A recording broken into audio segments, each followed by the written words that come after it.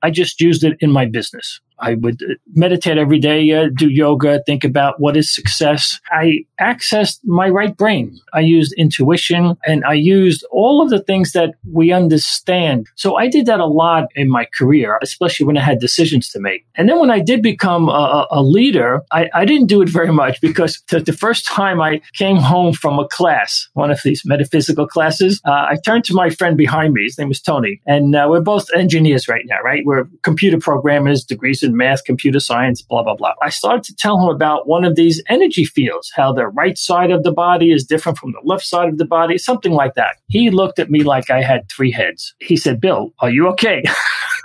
I said, "Tony, I'm fine." What? I said, "Come on, open up your mind." And he goes, No. It was right then that I realized I couldn't talk about this stuff at work. I had to keep these two lives separate, my business life and this avocation that I had of all of these wonderful principles that I was learning.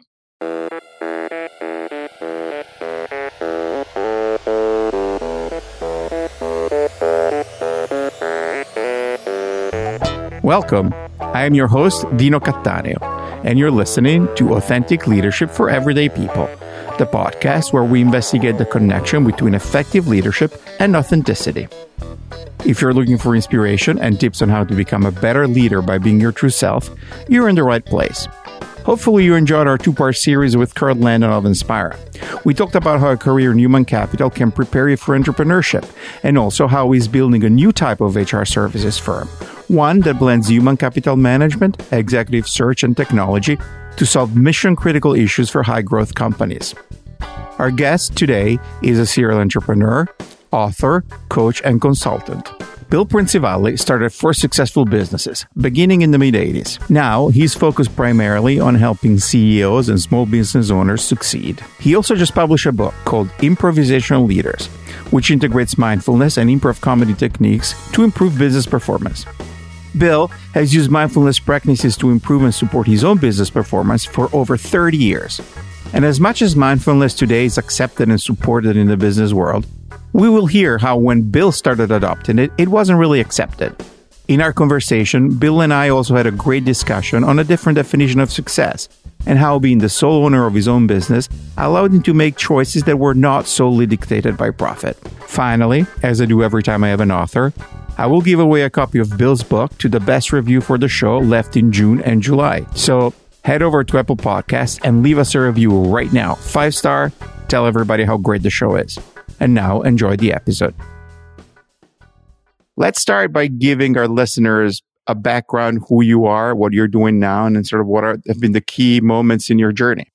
Sure. At this moment in my career, I do executive coaching, organizational consulting, and also improvisational workshops where I get deep into people's listening skills, their self-assessment, authenticity, etc. And it's, I took improv for fun, but it turns out to be a wonderful tool for business people and everyone else. So I'm doing all of that right now. I came from the business world, in business for many years, and started 4 companies of my own. But now I do all of these consulting and coaching work. One thing that was interesting to me when we were introduced, I think you have been incorporating something that is very popular right now, which is the idea of applying mindfulness to business. When we talked, you said that that's been a part of your approach to management that you've integrated in your own life for a really long time. So what attracted you to it? And then what was it like to have that tool and instrument in environments that maybe, 10, 20, 30 years ago were not as receptive to it? Yeah, actually, it was back in the 70s and 80s, believe it or not, that when I was first married, my wife said, "Hey, let's take an adult education class together." So I said, "Sure." So she said, "What should we take?" I said, "You know what? Whatever you want." I was being very generous, right? So she comes back and she said, "Oh, there's something here called occult metaphysics and parapsychology." I said, "What the heck is that?" She said, "I don't know. Maybe it's about witchcraft." I said, No, I'm not interested. I was a mathematician, a computer engineer. I have no interest in that. So she says, "Come on, you promise." I said, "Fine." Right? So we go into class, and the first thing they talk about is all the esoteric studies, universal principles, purpose of life, involution, evolution. And I was fascinated, and we were both fascinated. So we studied with the center for many, many years. And in fact, I actually taught there at the center. And then I developed in the 90s a class because I was telling the directors, I said, I like to apply, and I am applying a lot of these to my business world, which is things like meditation, intuition, right brain access, yoga, and all of these what might be called esoteric traditions, but really called mindfulness techniques. I'm applying them to business. So I created a class back then called Mindfulness or Meditation or Metaphysics for Business. And I would get maybe half a dozen, maybe a dozen people. I was going to write a book about it back then, but I didn't. So I've really been using it since the 70s. So you have been in leadership position in companies throughout all these years, because probably 50 years. How has that impacted your approach to leadership and how you define yourself as a leader? Well, I guess first, before I considered myself a leader, I just used it in my business. I would meditate every day, do yoga, think about what is success. And so I accessed my right brain, and I know right now neuroscience says it's not really from the right brain and left brain, but we all know what we're talking about, the linear versus the nonlinear mind. So I just used meditation, I used intuition, and I used all of the things that we understand. Like when people say I have a tough decision to make, before I make it, I want to go walk along the beach. I want to sleep on it. I want to relax and think about it. Well, what are you doing? You're relaxing the left brain and quieting it down, allowing the right brain to automatically churn on it. I mean, how many times do we wake up in the middle of the night with an idea or a solution to a problem from the day, or sometimes in the shower, or sometimes just walking along the beach? That's allowing the right brain, the intuitive mind, to work on your behalf to help you with solutions. So I did that a lot in my career, especially when I had decisions to make. And then when I did become a leader, I didn't do it very much, because the first time I came home from a class, one of these metaphysical classes, I turned to my friend behind me. His name was Tony. And we're both engineers right now, right? We're computer programmers, degrees in math, computer science, blah, blah, blah. And so I started to tell him about one of these energy fields, how the right side of the body is different from the left side of the body, something like that. He looked at me like I had three heads. And he said, "Bill, are you okay?" I said, "Tony, I'm fine. What?" I said, "Come on, open up your mind." And he goes, No. So it was right then that I realized I couldn't talk about this stuff at work. It was then that I realized I had to keep these two lives separate.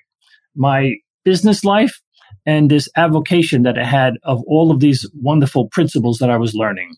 So I really never talked about this. The first time I did talk about it is when I had my own company, a software development company, and we had a small group of 6 to 8 people in the company, and we had a meeting. And I said, "Hey guys, would you mind if we start this meeting off with a 1-minute meditation?" So they said, No. I did it, and I probably talked about earth and skies and just trying to get people centered before we had our meeting, as I would do on my own. But then after the meeting, one of the managers came up to me and she said, "Bill, I'm not comfortable with this at all. I'm very religious and not comfortable." So again, I shut it down.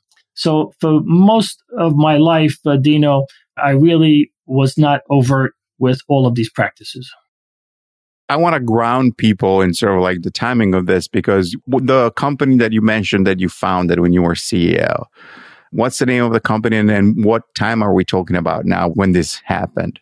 Sure. I started that company in 1986. I started it in my basement, and then I gradually got 3 or 4 or 5 people working there. And then finally the condo police came in and said, "You're not allowed to have a business here, so get out." So they threw me out. So that was a time frame. That company is called Prince Software, and we developed software for IBM mainframes. Again, that was the time frame. And it grew to be a very large company. It grew to be about a $10 million company back in the late 90s.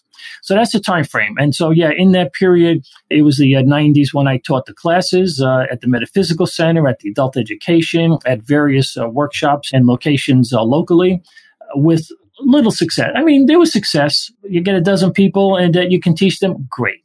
But it wasn't until recently that my book finally came out. Let's talk about your book for a second now. So your book, it's called Improvisation and Leadership, and it blends 3 disciplines, right?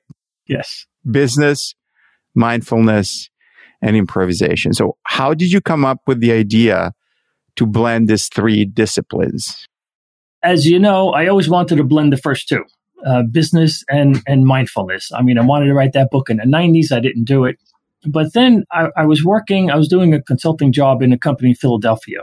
The purpose of that company was to find executives for colleges, universities, higher education. They would find deans, provosts, etc.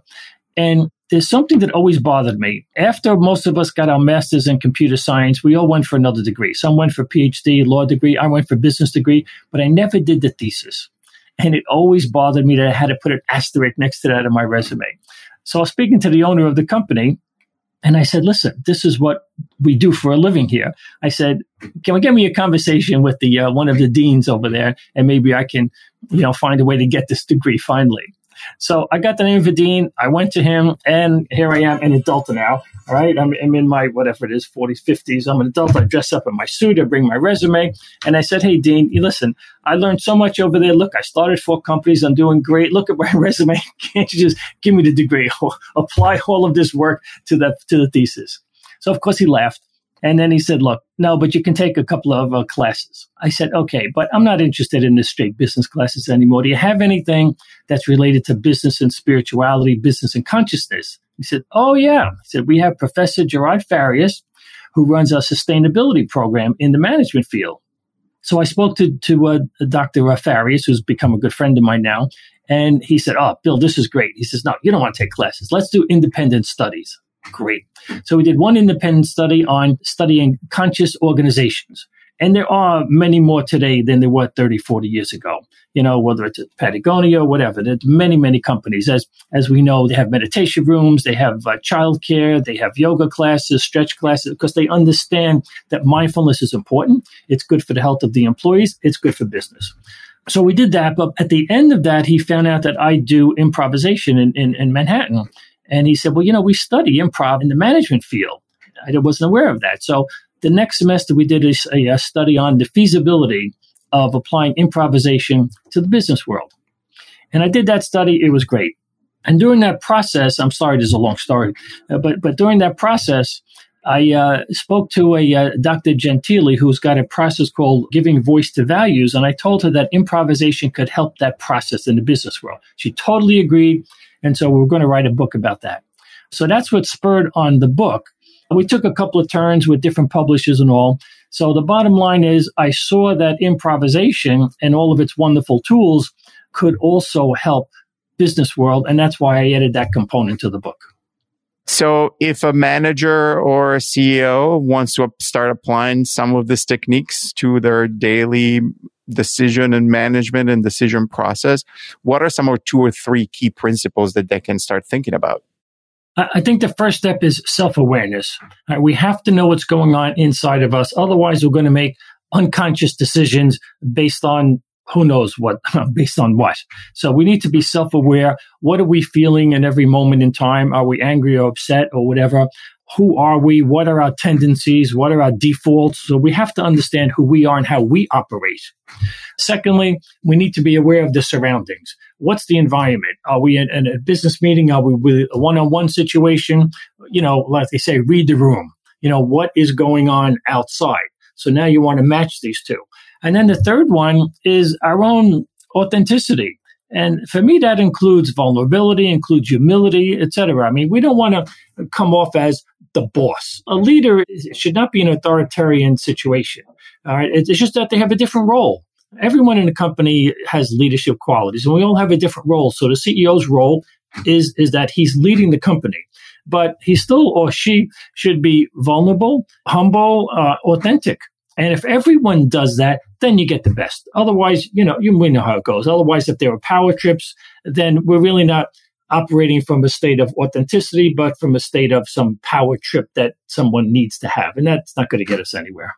So you founded your first business in 86, you mentioned, and you've led 4 businesses and you worked with CEOs. When did you start articulating for yourself who you wanted to be as a CEO, as a leader, and what were some of the traits and aspirations that you had for yourself as a leader?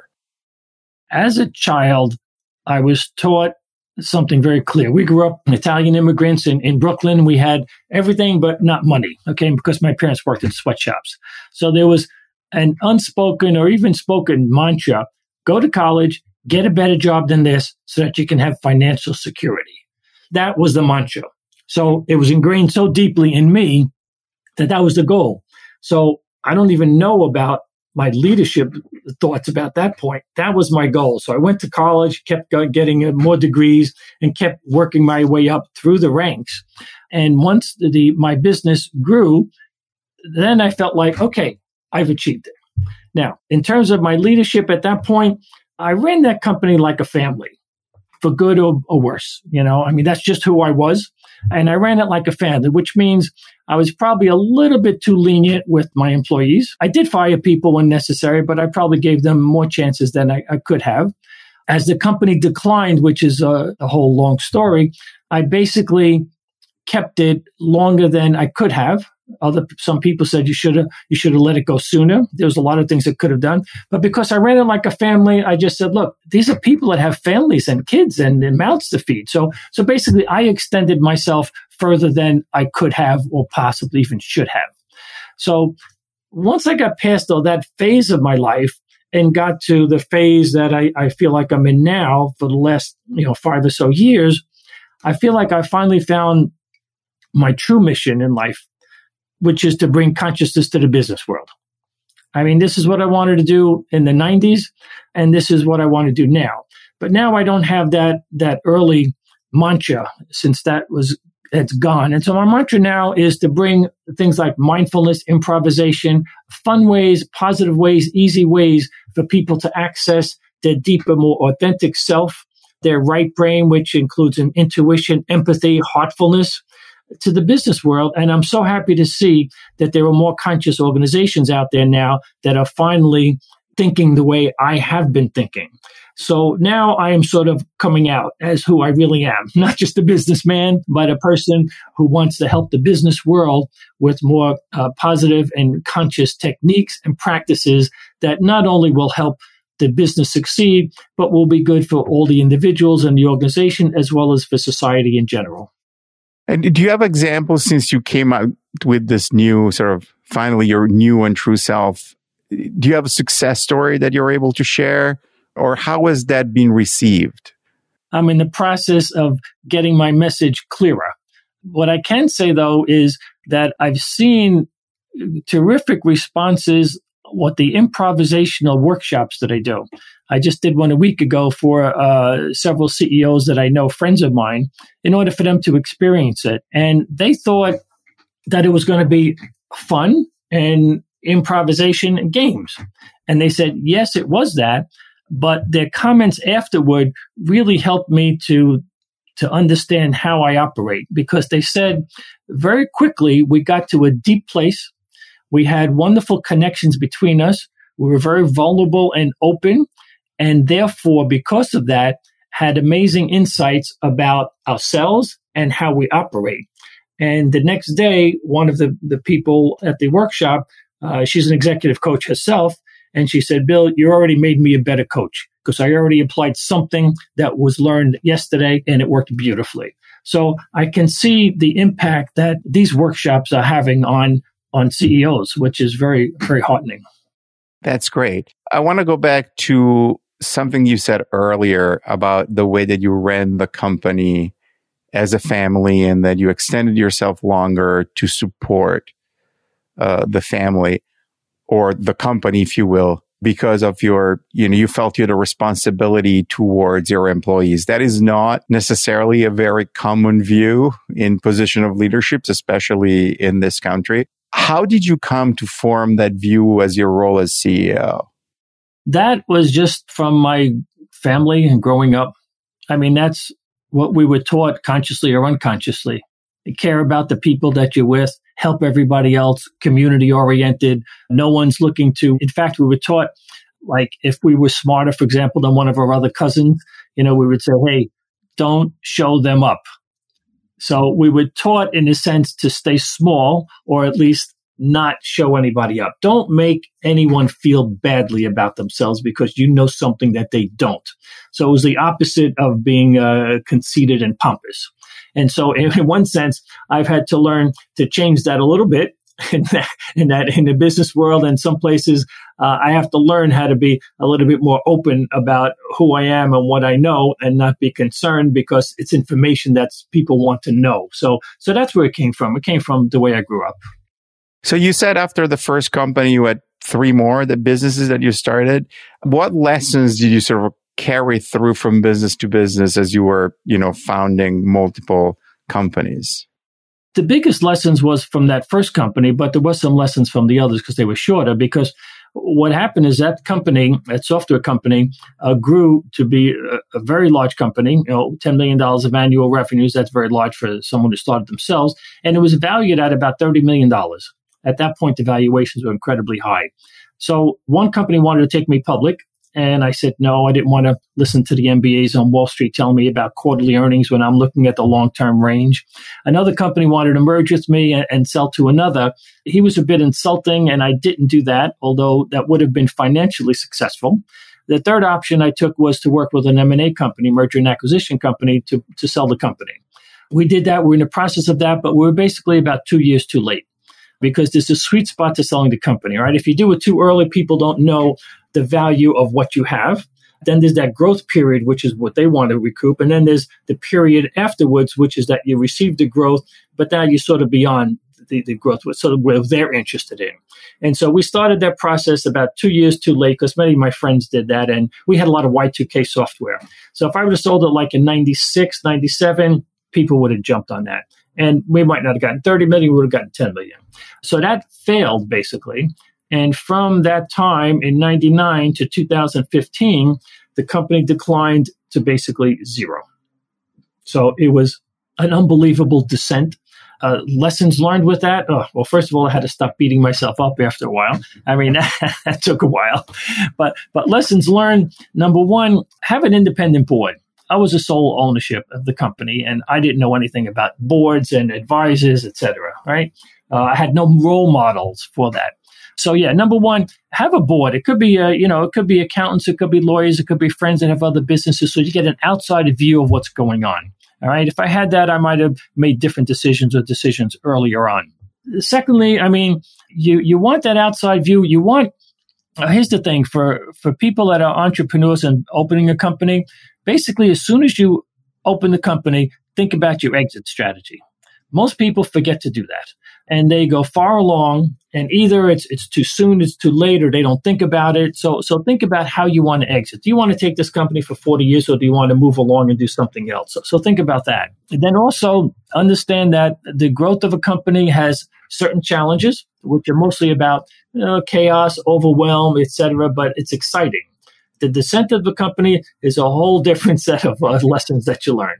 And I state somewhere that I learned about 10 times more on the way down than on the way up. I mean, you learn about yourself. You learn about how you operate in challenges. You learn about people. I mean, some of the folks with me were unbelievable how they stayed long, even at the end where they weren't making a salary, whereas other people were ready to sue me up front if I didn't give them all the benefits. So you certainly learn a lot about yourself, about stick-to-itiveness, perseverance, who your real character is, and who other people's characters are. So there were a lot of lessons learned just in that situation. So afterwards, I mean, you talked about the other companies. I mean, I started another software company with a friend of mine for our local ambulance squads, and we did great until the state gave away a software program for free. So that was great. Another one was with a Russian scientist. We brought in some equipment from Russia, Ukraine area and medical products, and that worked well. But there wasn't enough business for the two of us, so I just gave it to my partner. So most of the lessons I learned was from that software company. As I hear you speak, I think actually I hear a few consistent themes. And so, in terms of what interests you in terms of business and how you want to operate. So did you ever have a definition of what success was for you, and how has that changed? Yeah. Success initially was about money. As I mentioned, my initial mantra was get financial security. Actually, it wasn't just money to have money, but it was financial security because that's what I didn't have growing up. However, as I did that, though, I didn't do it consciously, but I wanted everyone to have success. I wanted to give to the entire organization because we did it together. So I wanted them to have success also. And I wanted them to have the salaries as long as they could. So as I said, I extended that probably longer than I could have. So I used to define success not just as money, because I had plenty of money back then and I wasn't happier. I was satisfied that I had the money, but life gets a lot more complicated when you have that kind of money. The charities come to you left and right. The lawyers come to you saying, now you need this type of thing. Now you need this type of thing.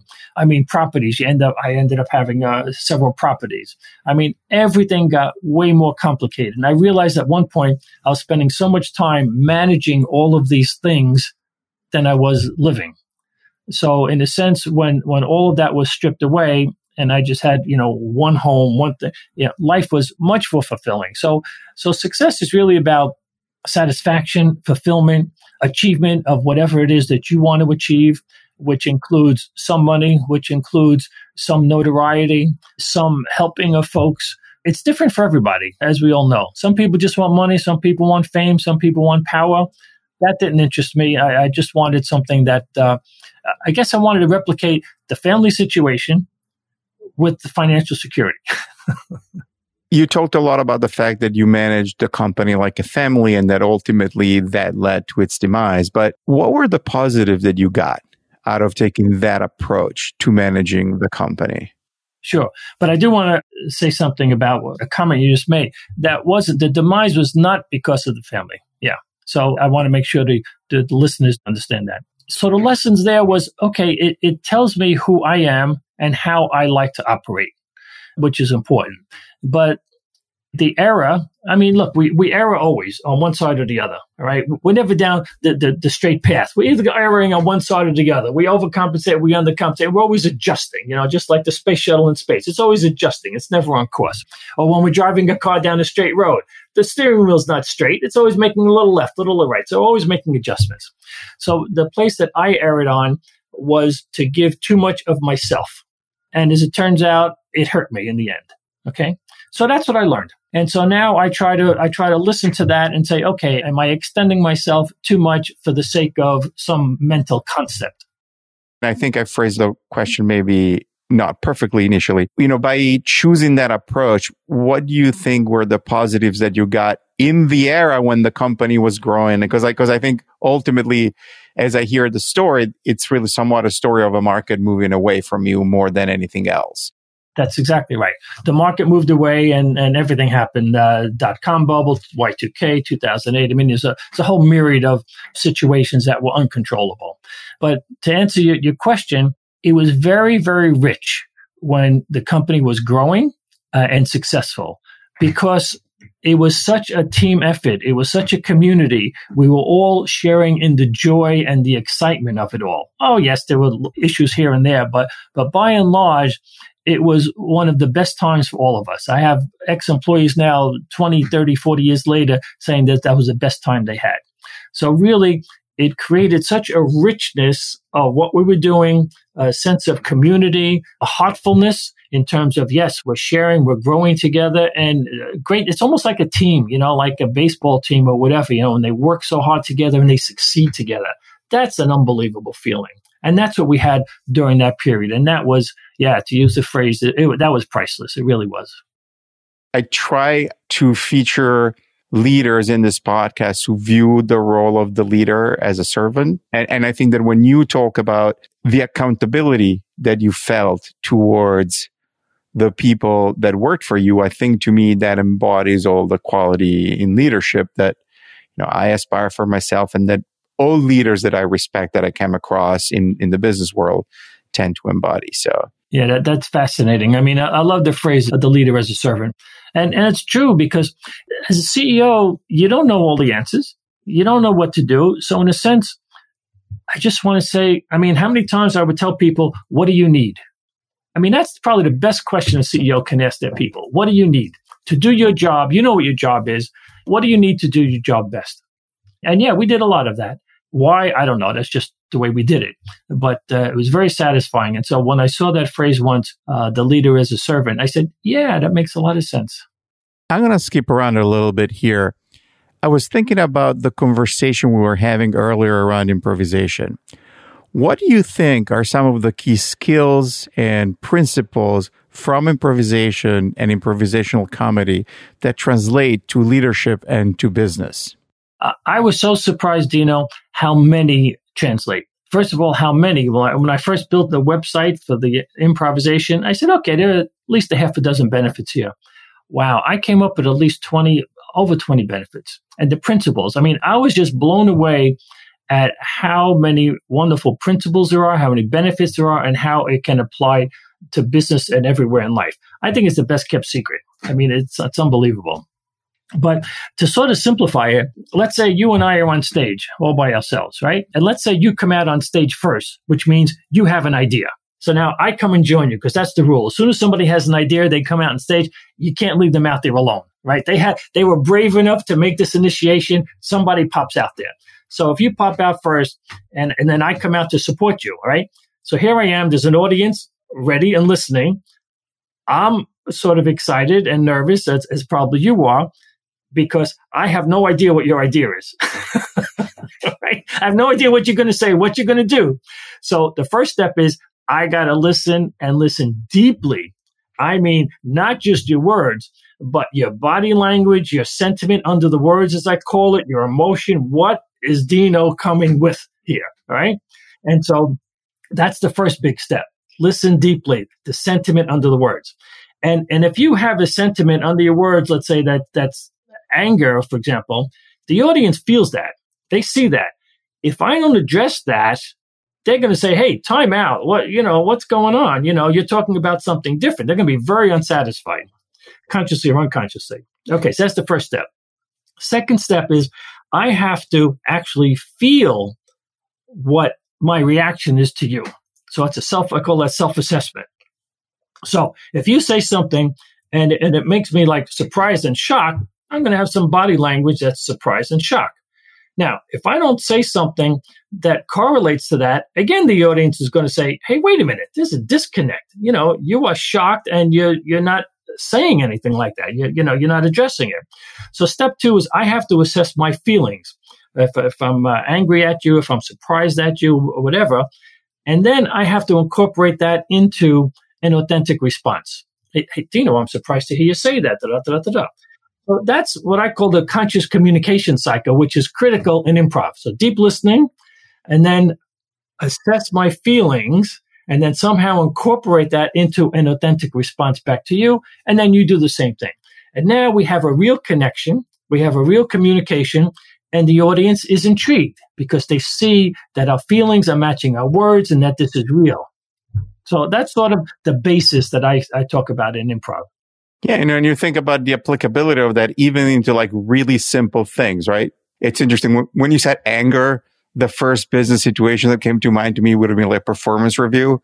Hey, Dino, you're not doing that great. Now you have to listen. Now, first I have to listen yes, to why I'm not doing that great.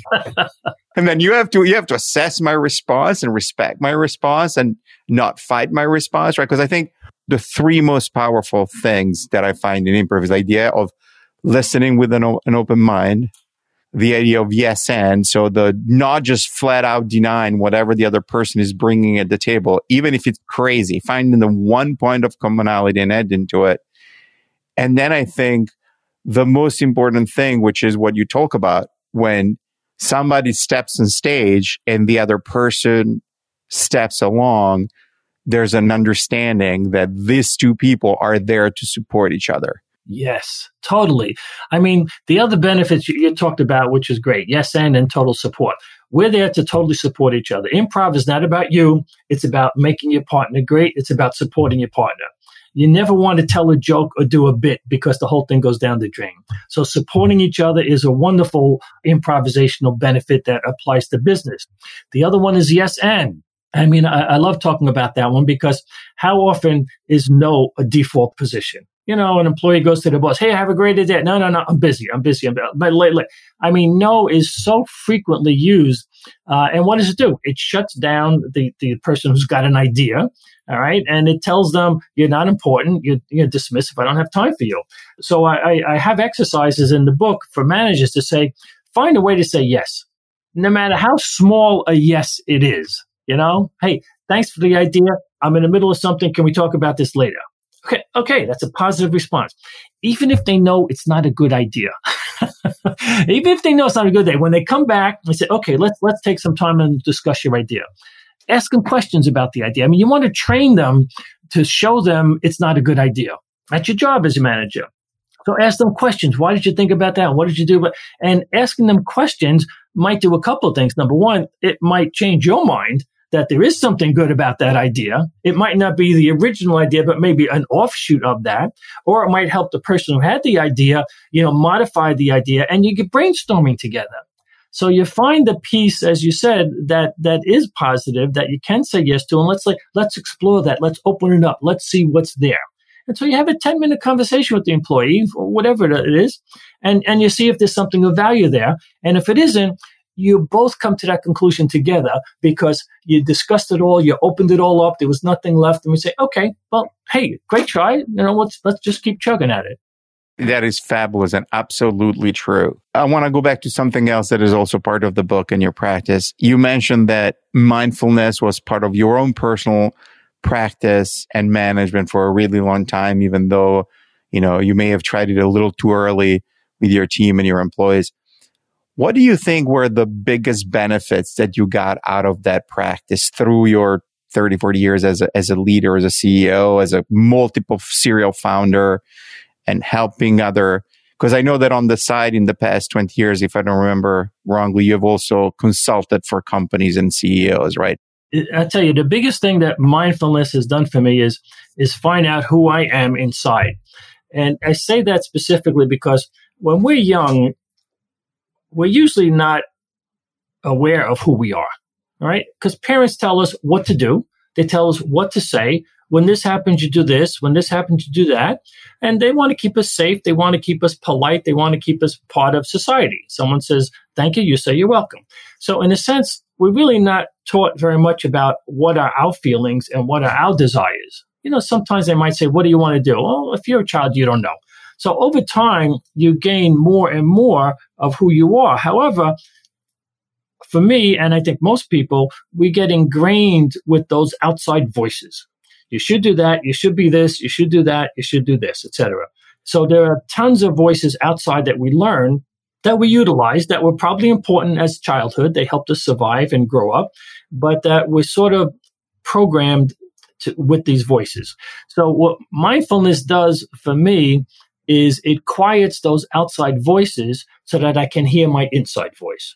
Who am I? What do I want? So in my meditation, if those voices come in, I just say, yes, there's that voice again. You're not doing enough. You're doing too much. You're not perfect, whatever. Just, okay, thank you very much. Let it go. And then come down to who I am inside and what I want inside and what are my desires. So it quiets the outside voices and helps me better identify my inside voices. This way, I'm operating more consciously from me as opposed to from these outside voices. Well, that's great. So let's switch to the personal. We've already covered your interest in meditation and in improv and how this turned from personal interest to something that had a huge impact in your business life. Is there any other hobby or interest that you want to share with us and maybe also had a bearing on how you think about business? I love to play tennis. That's my sport. Recently, I got into golf, which is frustrating but fun. I do lots of drumming, hand drumming, which is gets into a wonderful meditative state, and I love to do improv. So, in terms of related to business, well, yeah, tennis is also a great way. I took a class once with a tennis pro at Omega Institute. He called it Dance of Tennis. And he said, yes, you want to compete with your friends, but you don't want to kill them because if they're not there, you've got nobody to play with. He said tennis is a dance between two people. So with that, I learned how to be competitively cooperative. And you can see, all of us that play sports, there are some people there that are just unhappy playing. if they miss a shot, they are so hard on themselves. So that, that is certainly one lesson. You don't want to do that, right? You want to sort of be kind to yourself. And also, if you win, you want to be gracious. You don't want to kill the other person because, like I said, if they weren't there, you would have no game. So instead, you want that person to challenge you. In fact, two good people, when I have some really good buddies, we love each other, we're friends, etc. But we say, I'm going to give you my best because your best is going to make me better and vice versa. So that's what we do. And if someone makes a great shot, we go, wow, that is a great shot. So yeah, as I think about it now, there are some leadership qualities there in terms of cooperation, competing with each other, pushing each other to make you better and better, and congratulating the other person if they win or, hit a great shot. So, yeah, I've never thought of it in those terms, but it's fascinating as I think about it now. That's great. So next question, this is my favorite question of the podcast. Is there a business expression or a jargon or a business cliche that drives you crazy? And what is it? Yes, it's one that's always driven me crazy on the business side. And it's this. It's not personal. It's just business. That makes me nuts. For me, that's just an excuse to act badly. That's it. Some people try to liken that to tough love, and I think that's erroneous. Tough love, as we do for our children, it's coming from love, and we're disciplining them, etc. But when people say it's not personal, it's just business, 9 times out of 10, I see someone doing something that is not out of love. It's not out of compassion, that it is truly a negative emotion or something that is not, let me just say negative. But they're using the word business as an excuse because that covers it all. That drives me crazy. That is an excellent point. I think most time it's coming out of self-love and self-interest. Yes. Yes. And in some cases, it's totally malicious indeed. Final question. I call it food for the body or food for the soul. And I ask my guests to share either a recipe or a drink that they love, that they go to in special moments, or some people may choose a book, a piece of music, a movie, a piece of art, whether it's something that feeds their soul. Do you have something that you can share with us? In terms of activities that feed my soul, yeah, it's improv, it's drumming, playing tennis, watching a good movie, sitting on the couch. Absolutely. That feeds my soul. Or going down and shooting pool. I have a pool table in my basement, and when I go down there to do the laundry, I stop off and shoot around. It feels great. On the side that I probably should correct a little bit more, if I watch a good movie, I love a nice dish of ice cream. I just say, okay, this is my treat. I'm not going to get crazy with it. I'm not going to do it every night, but when I do it, yes, I'm sitting here watching TV, having this wonderful dish of ice cream, and I'm a happy camper. The flavor ice cream, it's a combination of vanilla and chocolate, usually French vanilla, which is and then chocolate from Haagen-Dazs or something like that. Oh, absolutely. And what movie? Movies, some of the CIA spy movies, a little bit on the action, adventure, those kind of things intrigue me. Well, that's fabulous. Bill, thank you so much for being a guest and for all your insights. Dino, it's been an absolute pleasure. Thank you so much. Thank you for listening to this episode. If you enjoyed it, find a friend who may enjoy it too and tell them to go listen to it. And if you really like the show, tell your friends and post about it on social media. Everything helps. Make sure you're subscribed to the show on your favorite listening platform so you don't miss any episode when they get published. And if you're listening on a platform that allows reviews like Apple Podcasts or GoodPod, please leave us a rating or a review. And remember, the best review in June and July will receive a copy of Bill's book, Improvisational Leaders. Stick around, because at the end of the credits, I am going to play a song by Boston's fabulous indie folk duo, Honest Mechanic, which of course includes Susan Cattaneo. To find out more about Bill or to work with him, go to billprincivalli.com, spelled BILLPRINZIVALLI.com. You can also go to the site for the book, improvisationalleaders.com. And finally, you can buy the book on Amazon.com. You can find me online at al4ep.com with the number 4, and you can email me at dino@al4ep.com. On Twitter and Instagram, look for @al4edp, and on Facebook, the show is Authentic Leadership for Everyday People. This episode was produced by me, Dino Cattaneo, with additional edits by Pro Podcast Solutions. It was recorded remotely using Squadcast.fm. The theme music was composed, produced, and arranged by Nicolas Cattaneo, who also played keyboards and drums, with Tony Savarino on guitar and Jesse Williams on bass. And now, here's a song by Honest Mechanic. It's called Movie.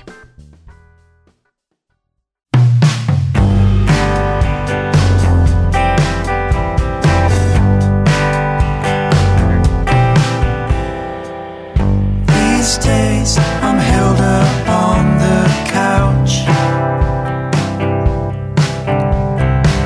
and you're stuck with reasonable doubt. I'll say I'm doing better to your face, and turn around and count the steps back to my place. Waiting for the movie of you wrestling the bear, walk the wire, then come to dinner with me down the regal stairs where the fancy people stare. These days I'm dating my TV.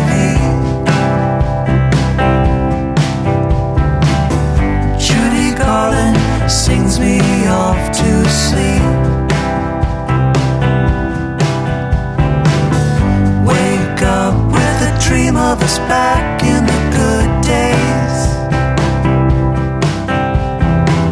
I turn around and pull the sheets over my face. I'm waiting for the movie of me, tied down to the tracks.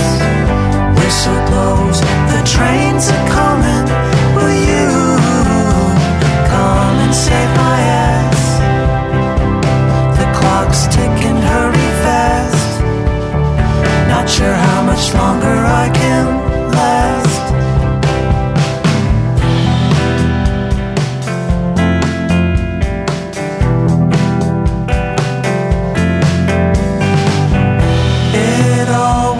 Out in the end, the fade to black, it's all just pretend. I'm waiting for the movie of you and me dancing on thin air. Champagne and black tie sinners, my darling, we won't even care if the fancy people stare.